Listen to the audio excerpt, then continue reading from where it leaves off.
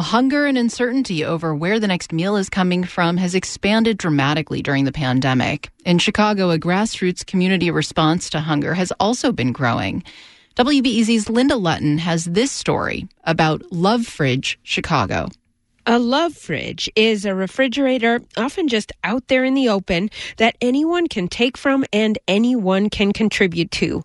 Activist and educator Amara Martin helped bring one recently to the Pilsen neighborhood. We're really happy to have it here. It's 24/7 access to free food, and it's supported by neighbors in the community. Pilsen's fridge sits at the edge of the parking lot of La Michoacana ice cream store. It's plugged into a floodlight. There's a little shelter built around it to keep the elements off. Some wooden shelves hold pantry items. And inside the fridge, there's skull, kale, apples, carrots, beets, hummus. all the Love Fridges are brightly painted. It's a conscious effort to make them inviting, happy, and stigma-free. In Pilsen, neon signs say free food, comida gratis, refrigerador de amor. Passers-by ask if they can donate. Bring it here? Yeah. And just set them here? And there's a freezer portion, too, if you have frozen. Okay. Sometimes people leave. There's I can do that. Yeah, that would be beautiful. Okay. Gracias. There's no checking your ID, your immigration status.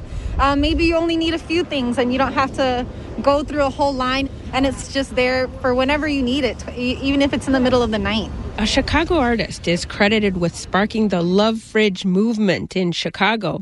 He saw a similar idea in Brooklyn earlier in the pandemic and challenged the city to step up. Neighbors have. There are now 21 fridges all over. In South Shore, Inglewood, Chicago Lawn. A new one is being added this week in Belmont Cragen. On the far southeast side, Araceli Galvan has a Love Fridge in her front yard. Yeah, and I thought people would think it was weird because at first I thought it was weird. But since setting up the Love Fridge in September, she's been blown away by both the need and generosity of neighbors. Sometimes the fridge is filled up and emptied out multiple times a day. I will go out there at any point during the day, and people would just drop off boxes of items.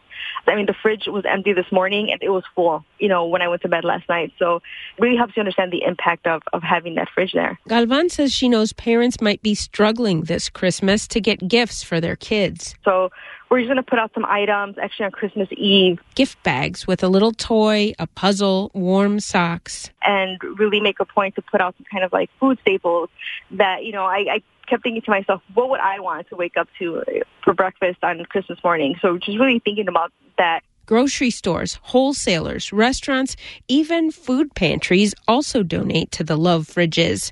The whole effort is 100% volunteer-driven. There's no staff, no organization, really.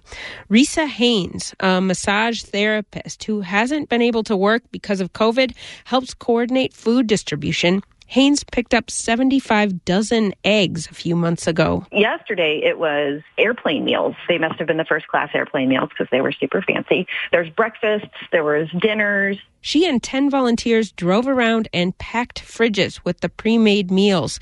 She thinks she knows why the Love Fridge resonates. People want to be involved in their communities, and they want to be helpful. The fridges give people a way to do that on their own time, contact-free. Haynes thinks the Love Fridges are doing more than just distributing food. It's creating community connections, and that I do not see going away. I think that's something we've been absolutely starving for as a city for a really long time, and I just see that lasting far past the pandemic. Linda Lutton, WBEZ News.